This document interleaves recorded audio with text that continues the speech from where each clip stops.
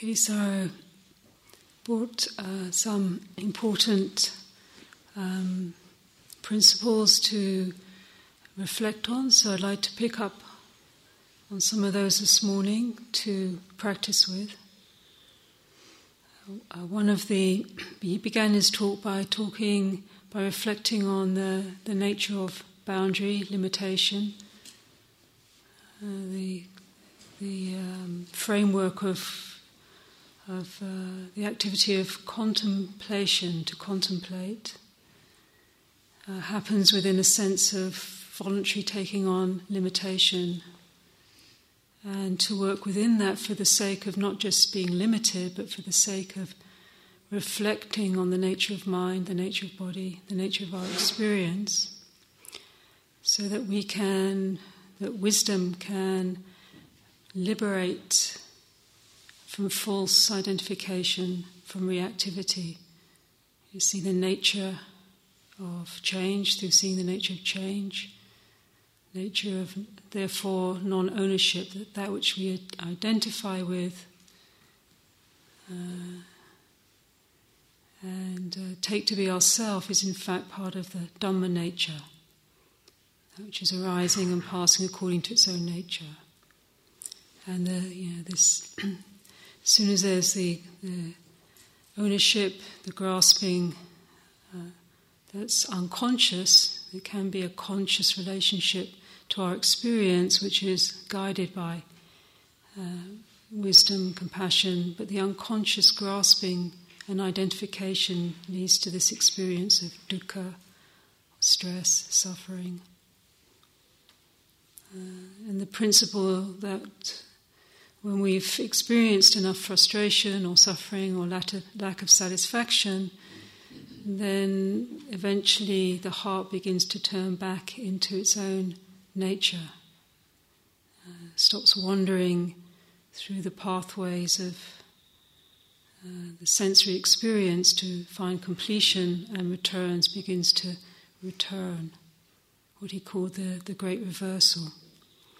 The facilitation of that great reversal is the process of contemplation, the heart of which is this practice of mindfulness, awareness, presence. One of the interesting things Thanissara also talked about, a very powerful teacher that we were fortunate to be inspired by and to meet, Ajahn Chah. One of the things that really struck Ajahn Chah when he first came to the West and he came in contact with Westerners practicing, I think he was quite delighted to see how interested Westerners were in the actual practice of meditation, not so much in the rites and rituals of Buddhism or the superstitious aspects of Buddhism, which often he came across a lot in Thailand. People would come to the monastery for lottery numbers and for magic potions and spells and things like that.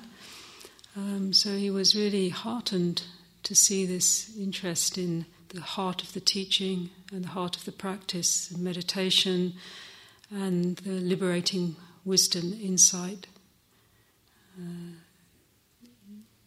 that liberates. But what he did notice and what he commented on was that Westerners tended to use meditation. He would joke about it. He would often have a bit of a laugh at our expense. He would say that we use meditation in a meditation retreat like people would use lawyers to get out of prison. He said you get in trouble and then you run off to a retreat and then you spring yourself out for a while and find some peace, but then you don't really understand what gets you in trouble. So you go back out again with, some peacefulness, some centeredness, and then the old patterns come back and find oneself frustrated, suffering, lost. So he would actually encourage his disciples to contemplate what gets us into trouble, this process of identification, erroneous identification with with the experience of body, feeling, mind states. The impermanent, mistaking the impermanent for the permanent, or wishing that the impermanent was more permanent, or resisting the flow of how things actually are, wishing they were another way. So he would, to go to the heart of that which generates this experience of struggle or suffering, he says you really need to understand the wanting and the not wanting of the mind, the desire and the aversion of the mind, and how that operates.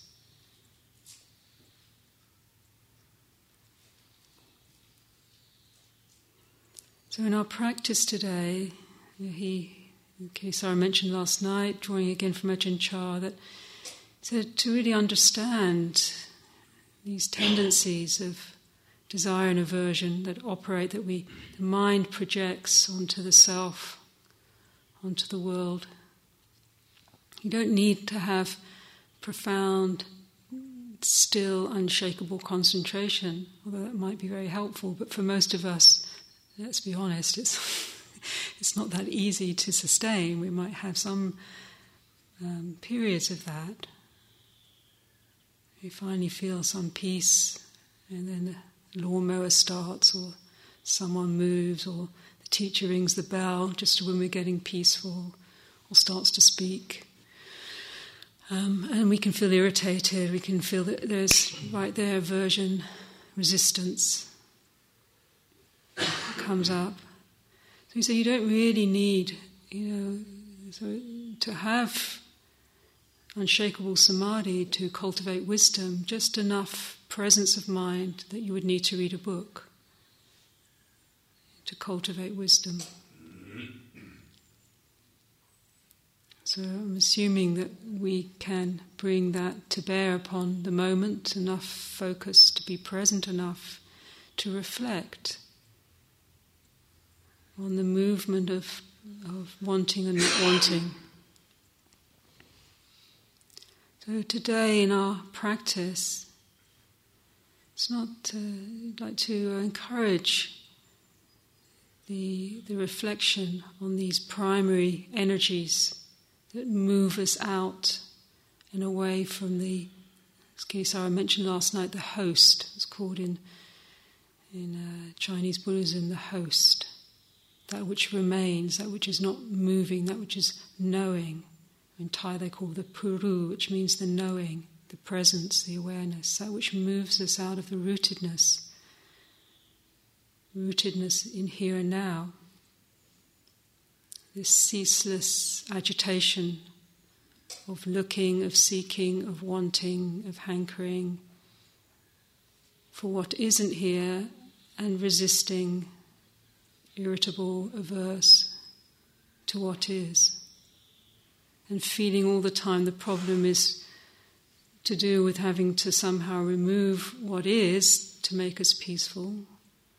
The painful knee, or the agitated mind, or the irritating person. Or to get what we feel we need, the peaceful state, complete and absolute isolation. If you actually take the calming practices far enough, the tranquility practices, one lands up being able to not tolerate any sensory impingement. Everything becomes very irritating. You get into the irritable meditator syndrome. When I came back from my first meditation retreat, and I was a student, and I was trying to set up my own meditation practice. And in those days, I don't know if you have them so much in England anymore, but we used to have these ice cream vans that had the tunes, these little kind of ditty tunes, inane tunes that would go on and on and on. And they'd drive down the road and the tune would start. And one of these vans pulled up outside the window of the student house where I was living, and the tune started playing. And I'm trying to get peaceful. And then the next moment I find myself storming outside and telling the poor ice cream man, would you mind effing off because I'm trying to meditate? And as I walked back to my cushion, I thought, that can't be right. It's clearly something I haven't understood here. So, that's the kind of, craziness we can get into as meditators. So not being, in the suttas, the Buddha talks about for really unshakable samadhi, which is the samadhi that can withstand sensory impingement, there needs to be the ability to hold steady in the face of that which is uncomfortable. It doesn't mean to say sit rigid like a ramrod and not move. If that's what needs to happen, but it's really looking at how desire and aversion operates in the mind around how it is in this moment.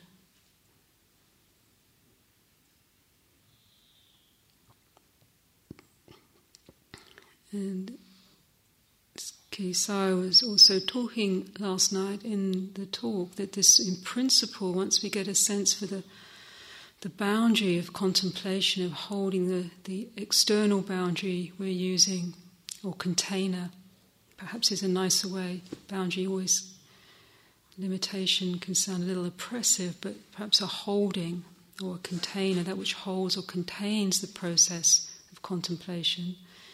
The outer container is the retreat, is the silence, is the form of the whole thing, giving each other space.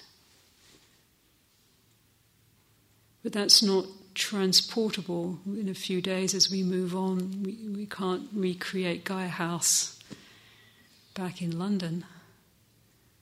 Or for me, getting on the plane back to Johannesburg, or wherever we're going. But we can transport the internal container, the internal contemplative matrix, which is this mindfulness or awareness or presence.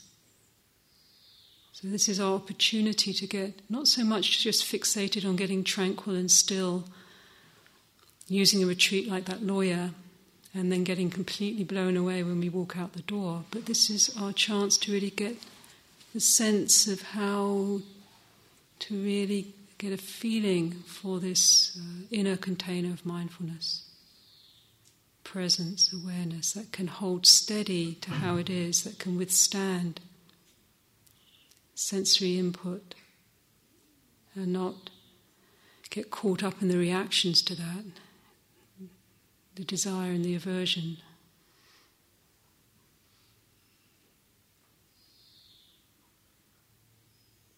And as we do that, as we hold this inner container of awareness, of presence, mindfulness is actually very, very simple. It's really holding presence to the moment. Then rather than being turned, as it says in Master Shenhua, the Chinese master would say, rather than being turned by the state, rather than being shaped by the desire and aversion, by the irritation, by the reactivity, by the longing, by the fear, by the anxiety, by the hope, by the failure, by all the moods, all the billion types of shapes of the flow of feeling, tone, memory, perception can take, rather than being turned by the state, we notice the state turn. The knowingness, the presence, the awareness of the heart notices the impermanence of the state, and in that moment notices that which remains, that which is just knowing, just present, just here. And rather than the state being me and my problem, my anxiety, my fear, my aversion, my restlessness, it becomes Dhamma, the nature of just how it is, the nature of feeling, the nature of sensation, the nature of perception, the nature of thought, the nature of intention, sensory experience, hearing, tasting, touching, feeling. It's just like this.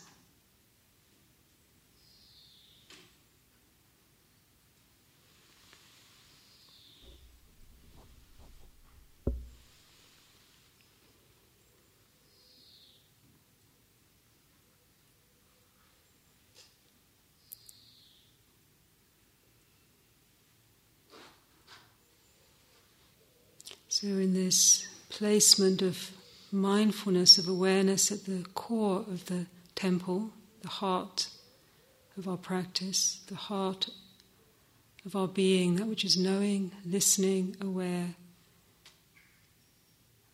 we can respond and reflect and contemplate the nature of our experience and replace the reactivity to our experience with this capacity to contemplate how it is, rather than reacting to how it is, or identifying with how it is, becoming how it is, being moved by particularly these two primary energies, which I'd really like to highlight today for you to contemplate when the mind is caught in desire, desiring something, wanting the next thing, wanting to move on somewhere. It's a huge habit, a huge amount of energy that we invest unconsciously in moving to the next thing, and that comes up. The end of the sitting, the meal, bedtime, wanting to be outside when you're inside, wanting silence when the teacher's speaking, wanting the teacher to say something when the silence has gone on too long, wanting to be peaceful when not, wanting something to happen when it feels a bit too calm. So really looking at the root, not so much as the problem being what's happening, but the root of this movement of the wanting, the mind shaped by desire, moving to, just to hold within the template of mindfulness, that contemplating that energy and seeing it move and change and dissolve. Maybe it doesn't dissolve, maybe it becomes very fierce and starts rattling the cages, shaking, making us wobble. I really want this. I really got to have this happen. I really got to get out of here. I really got to go. This has got to really happen. And we still hold that steadiness, and then the voice of desire can become quite sort of pathetic, actually. Please, if I don't, I'm going to die. Help.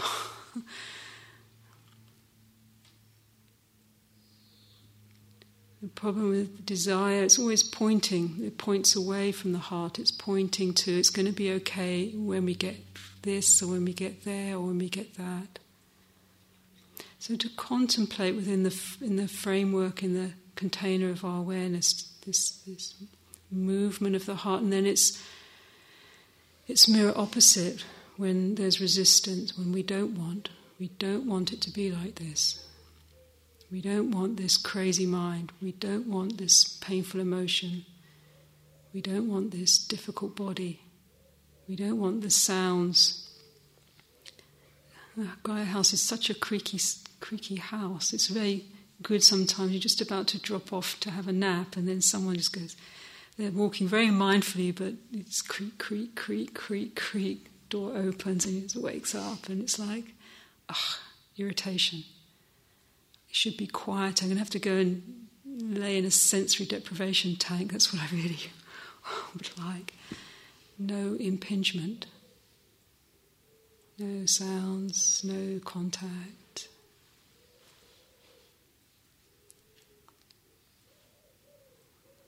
So in a way, trying to withdraw the energy of desire and aversion from its objects, the objects it's focused on, someone else, what's happening, and beginning to contemplate the very nature of this energy. If we can really get to comprehend wisdom, moments of seeing desire and aversion, then we'll know that which is knowing isn't the desire and aversion.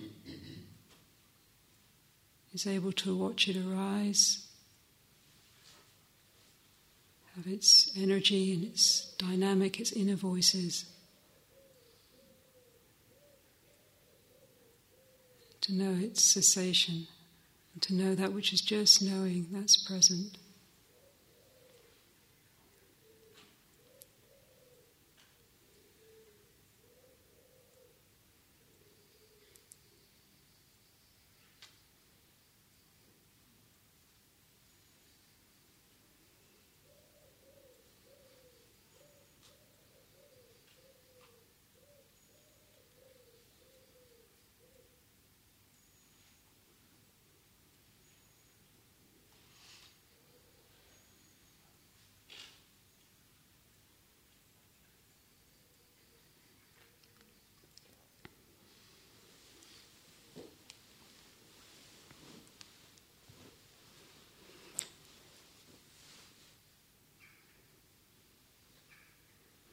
So finding a posture that's comfortable, the last part of the session.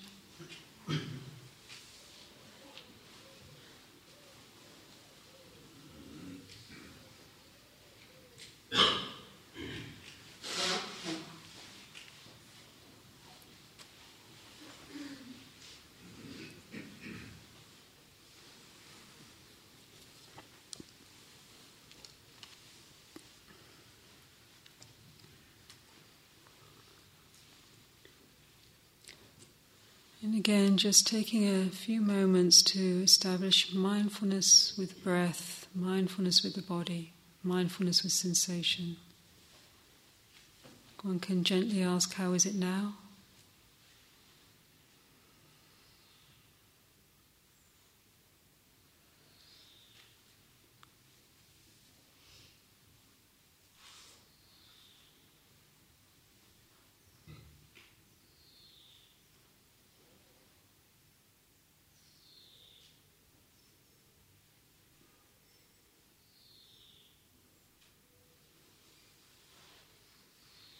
There's a tiredness or restlessness, just taking a steadying breath, a deeper breath. Feeling the breath energy coming into the body, down into the belly.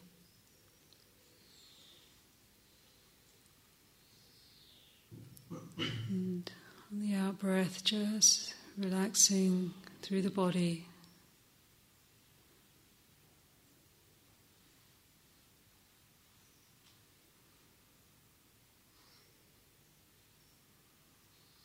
Relaxing the face, shoulders, belly.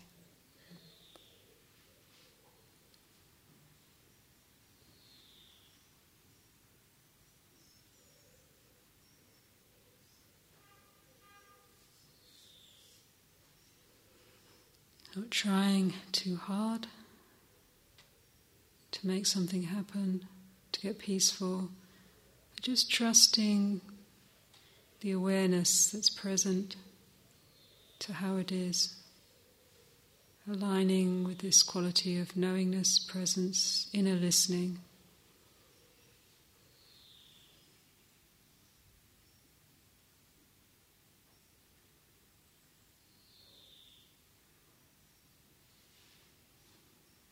And simply receiving your experience.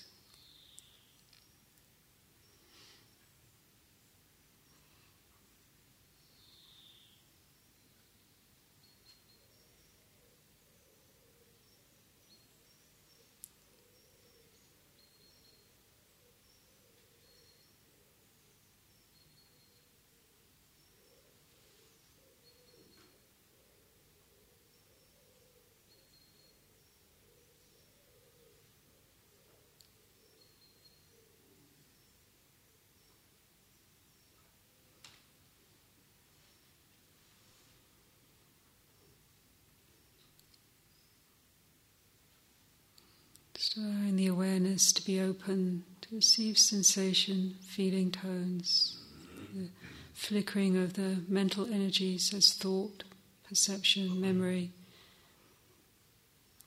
Using the breath to steady, to embody.